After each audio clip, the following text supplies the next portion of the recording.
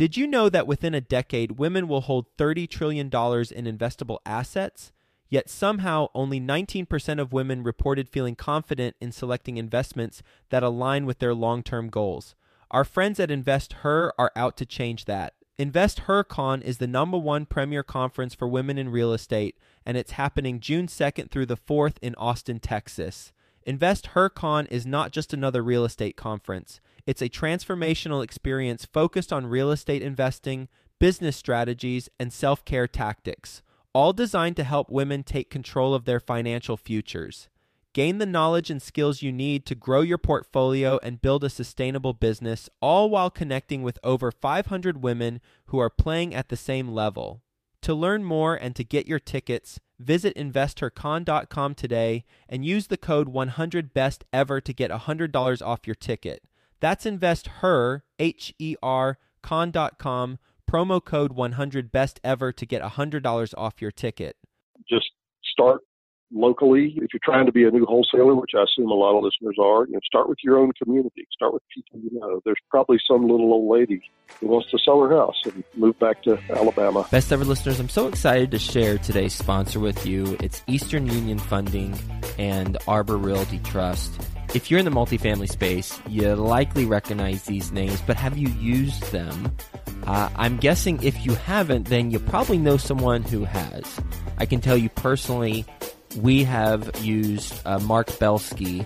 He is a point person at Eastern Union Funding as a partner with us, and he has helped us secure debt for actually a deal we closed on this month. And we've worked with him. In addition, my clients, my program, my consulting program have worked with him to successfully close on deals. When we were starting out, Ashcroft was starting out, we had somewhat of a track record, but we weren't fully as established with our investor network.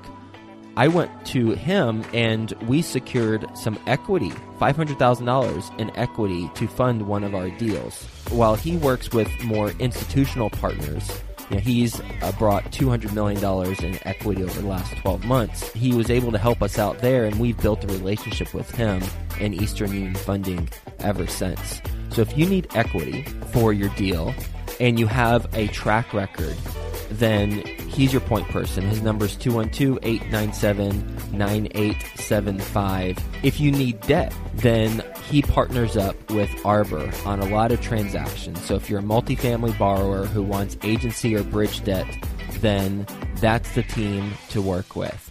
We have worked with their team, both Eastern Union and Arbor, on deals, and people who have purchased deals from us, have used Arbor, as well as my clients in my consulting program, they've used it. So this is a recommendation that comes from firsthand experience.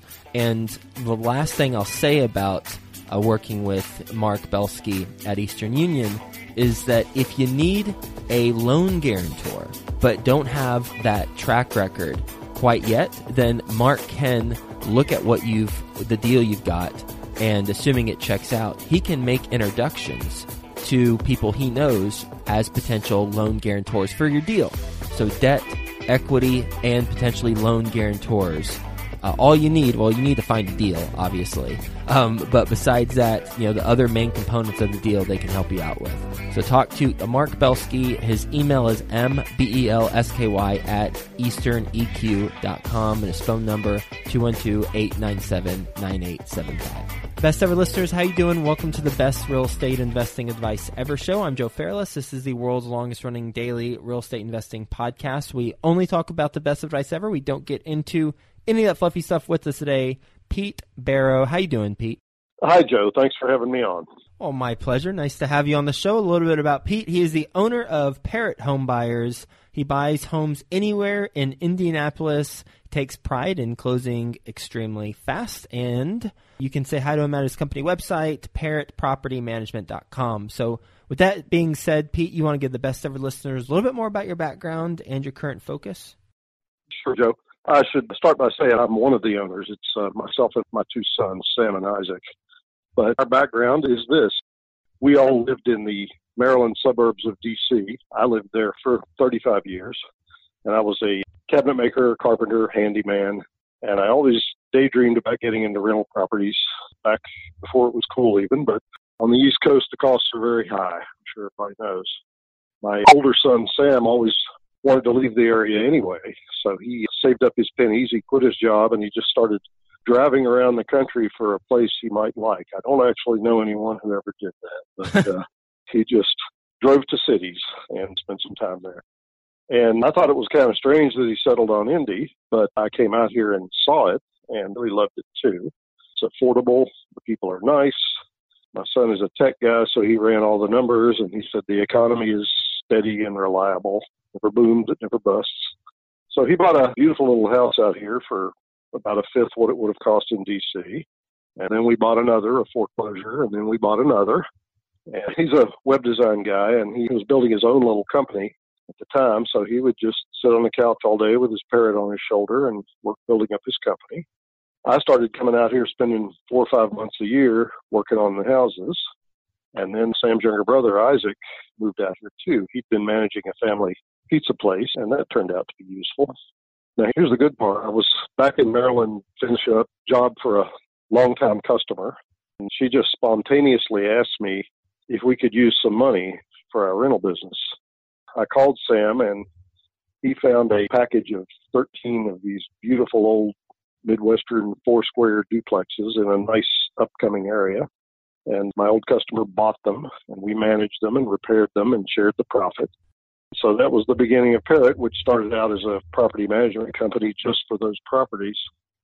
Now, we also found a package of 4 other duplexes at the same time, which my son resold and made $20,000, which we all found astonishing. And then that's where we realized that wholesaling was a thing. So my son started working at building that up.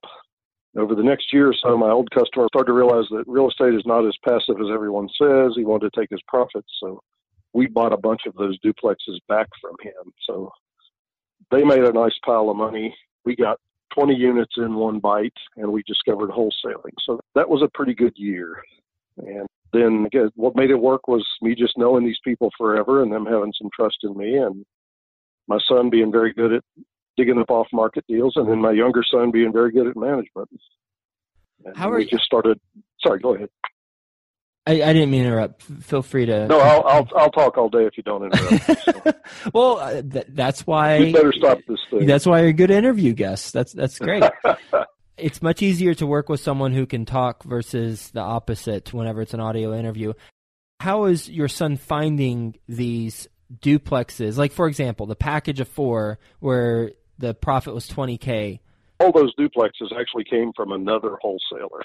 And like I said, most of them we wound up buying, and 4 of them he resold. Things were a whole lot cheaper just a couple of years ago, so there was still room to buy from a wholesaler and then wholesale on to someone else. It's getting a little harder to dig up things like that. And speaking of getting harder to get deals like that, how are you all currently doing it since it is more challenging? We do the usual unimaginative stuff like send out postcards. I think we sent 100,000 postcards so far this year. Not all to the same person, to different people. But we also go to meetups and we network and we just try to meet everybody. But we're also doing a lot more sort of boots on the ground stuff. Some of our best deals, in fact. I was sitting in a restaurant 6 months ago, and I overheard some guy talking on the phone, and it became obvious he was talking to a tenant who was trying to buy his house. And the tenant was not coming through, and he was getting frustrated. And I just went over and introduced myself and gave him a card. I didn't think we'd get the house. I thought he would be a guy who'd sell retail, but I just sat there and talked to him about real estate for like an hour and told him everything I could that I thought would help him. Well, he called up and sold us the house, and we made like $20,000 on it. So that paid for my sandwich. And a little, since that happened, my sons expect me to do that every day. Yeah, I've never done it. Every day at lunch, right? It's a $20,000 lunch.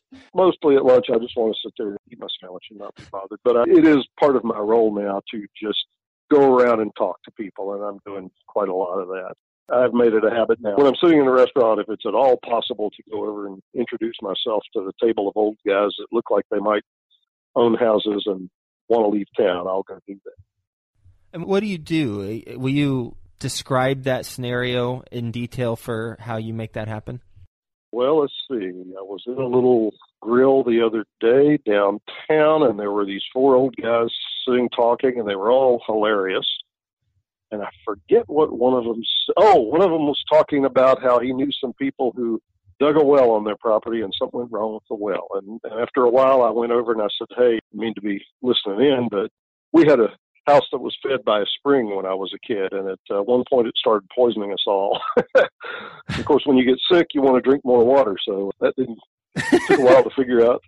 Took a while to figure out what was really wrong, but that was a way to start a conversation. And don't try this if you're not the type of person, but I like talking to people anyway.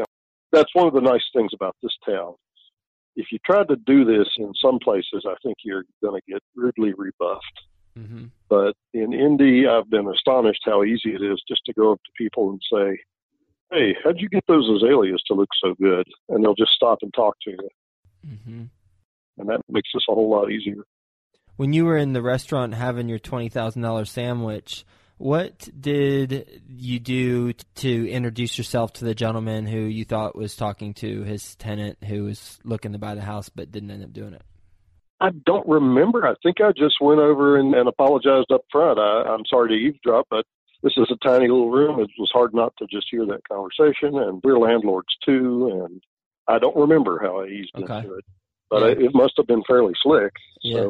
So, Of course. Totally smooth operator. So you and your two sons, who does what again? Well, my job has been, because I was a carpenter forever, my job has been to fix up our new acquisitions and help maintain our old acquisitions. And that's not just me. We have a really good little crew of two who make it easy.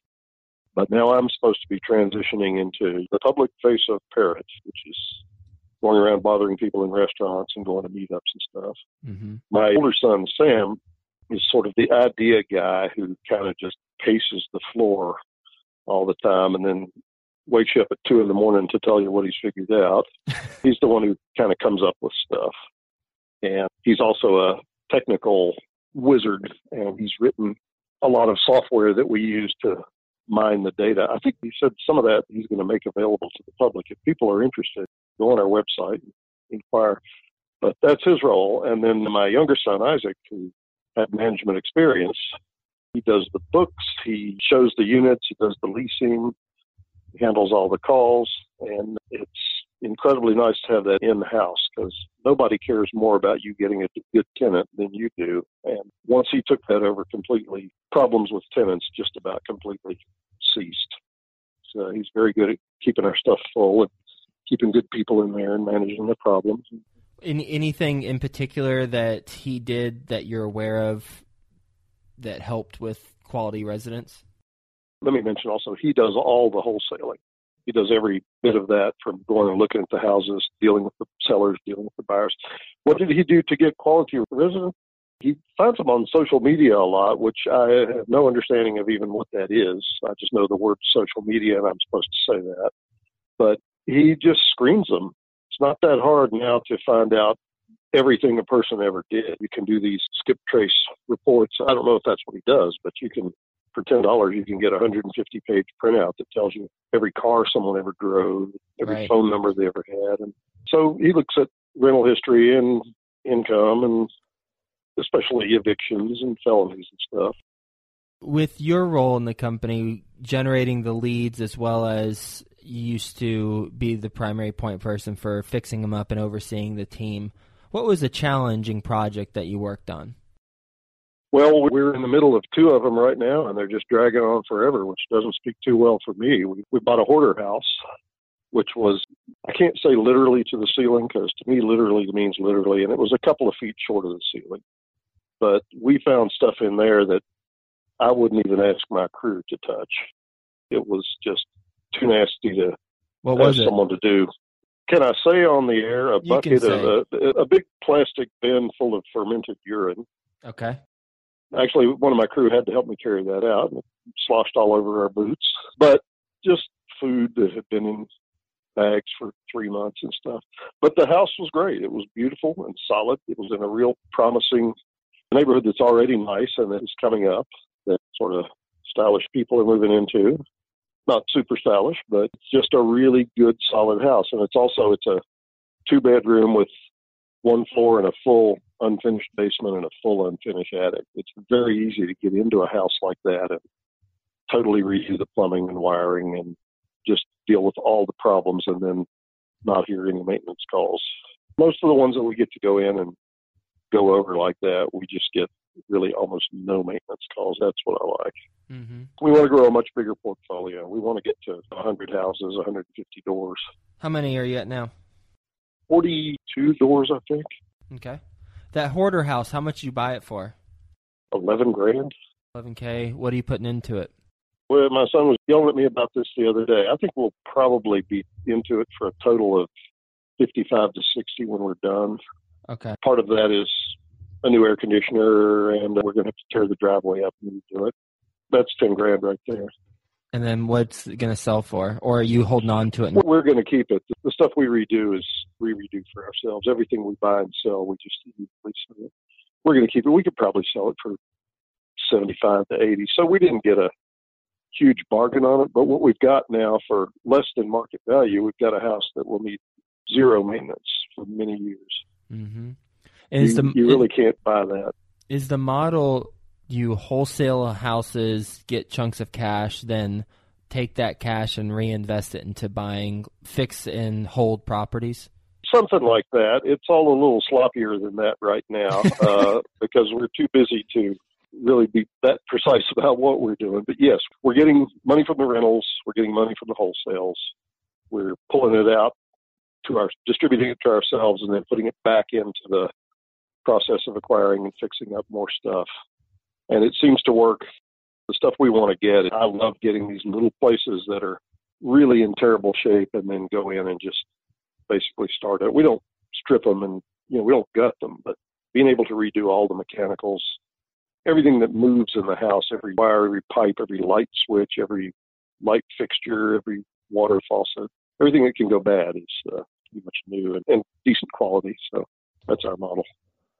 You mentioned 2 projects. Maybe I missed it. You said the hoarder house. No, you didn't miss it. There's another one that we got that is in a wonderful spot. It's worth a lot more than we paid for it, but it's in a floodway. Just the last 3 feet of the yard is in a floodway. And I can't really say it's been a problem because right now I'm at the stage not of doing anything about it, but of just dreading doing anything about it because I know I'm going to be spending a lot of time walking from one office to the other, making phone calls to try to get it straight that we can abate that by filling it in somehow. Also, it has no driveway, and right up in front of the house is a bike path.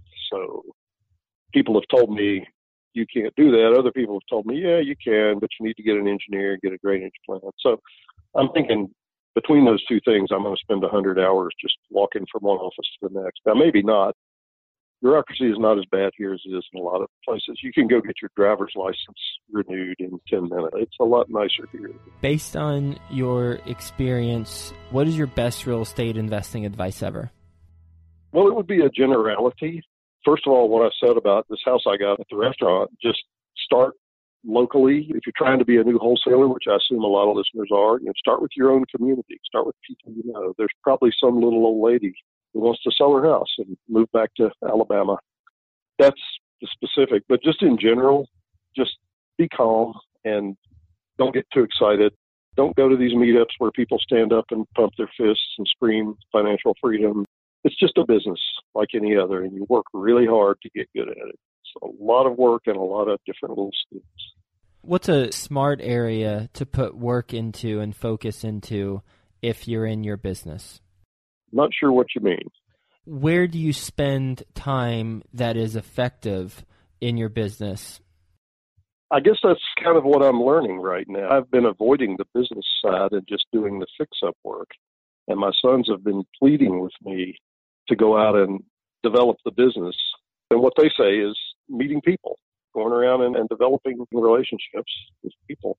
So, yeah, I would say it's a good way to spend time. And that could be anything from going to meetups where you'll meet mostly buyers to just walking around the streets and going in stores and dropping cards, and might be where you'll find the sellers. That's the kind of thing I'm working on now. The last deal that you got under contract, How did you find that property? We do so much stuff. I don't know what the last deal we did was, but the last deal we bought, we just got it from a postcard. That's not very exciting, I know, but we got it from a postcard. Woman just wanted to get rid of it and move into a condo. We got a very good deal on it. Do you remember the numbers? We paid $20 for it. We don't go into the hot new area and buy stuff right in the center of it.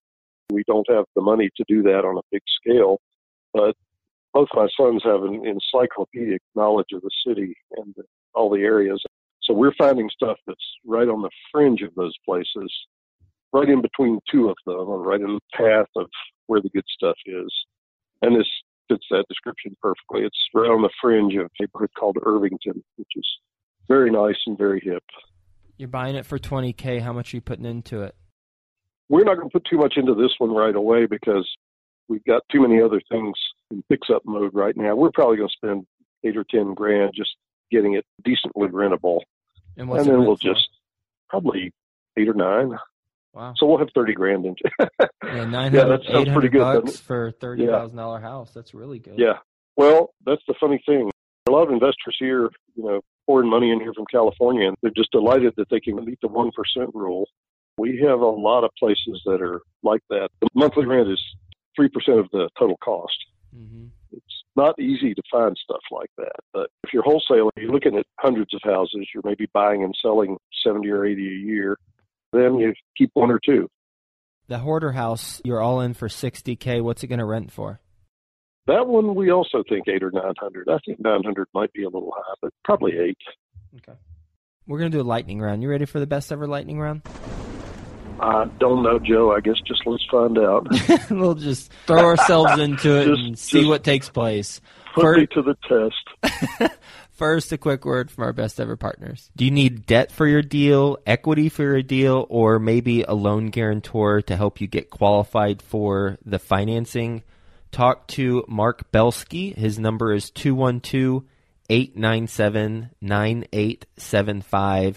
That's 212-897-9875. His email is mbelsky@easterneq.com. Are you looking to get started in multifamily investing or looking to grow your portfolio? Nathan Tabor has created an online course that is slammed with incredibly useful and practical information. Check it out at apartments.nathantabor.com. What's the best book you've read recently? I assume you want a business book. I don't read a lot whatever, of any book. books. Well, the best book that's even mildly relevant, I read a biography of Rockefeller. It's called Titan, which was terrific. What that guy did, and starting from less than nothing, was amazing. Not only what he did for himself, but what he did to build up the country. All those 19th century robber barons did wonderful things for all of us, not just for themselves. Best ever deal you've done that we have not talked about already? We've got a little place sort of out toward the suburbs, but not quite. There's nothing to distinguish this house. I don't know why it worked out so well, but the guy was highly motivated. He was happy to get his $20,000, and somebody was delighted to buy it for $50,000, so everyone was happy. So there's a $30,000 deal. I don't have any $1 million deals to talk about. What was his motivation? Fast. I don't really know. I think he was old, and I think he had some kind of drug problem. I'm not really sure. What's a mistake you've made on a transaction? A mistake. Probably the one I was telling you about, the one that's in the floodway and the driveway problem. We're going to have a lot more money in that house than we should. It's probably still worth twice what we're going to have in it, so that's not a very bad mistake. I think there's one deal we actually lost money on, and we lost like $500, so that counts as our worst deal. We just bought this little one-bedroom double because it was cheap, and we didn't stop to think about whether anyone else was going to want it. It was just cheap, so that was the early days. So $500 loss for your worst deal, and that's take that all day long. It can be worse than that. Yeah, absolutely. What's the best ever way you like to give back? I think the business itself is a way of giving back. We hire people, we buy stuff from people who want to sell it, and we sell it to people who want to buy it, and we provide nice places for tenants, and we put them in good shape, and we maintain them, and everyone gets along. So I don't know. I guess I should have something better than that, but maybe that's what I got from this Rockefeller book. He amassed billions of dollars, but when he started his business, kerosene cost 58 cents. And by the time he got done, it cost 7 cents a gallon. And that was a huge blessing to a working person in an era when a working person made $1 a day. So that's the thing about capitalism. If you're doing it right, you're not just getting some money. You're providing something people want. Best way the Best Ever listeners can get in touch with you. You can get a website at parrotpropertymanagement.com. You can call us at 317-202-1211. That'll get you directly to my son, Isaac. Thank you so much for being on the show and talking about your experiences, how you and your two sons have formed this company, and roles, responsibilities, some challenging things that you've come across, having buckets of pee splashed on you at the hoarder house, to some better things where you have $20,000 sandwiches. So certainly went from one end of the spectrum to another. Well, thank you for having me. You're a terrific interviewer. You make it easy. You might be the best ever interviewer. Oh, well, I appreciate that.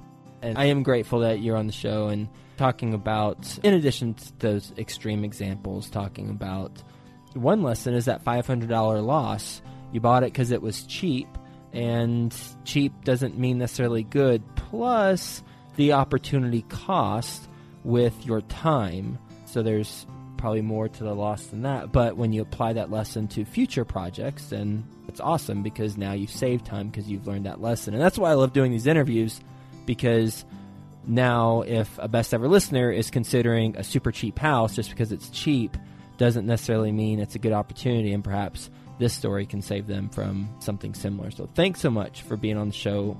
Hope you have a Best Ever day. We'll talk to you soon. All right. Thanks, Jeff. Are you looking to get started in multifamily investing or looking to grow your portfolio?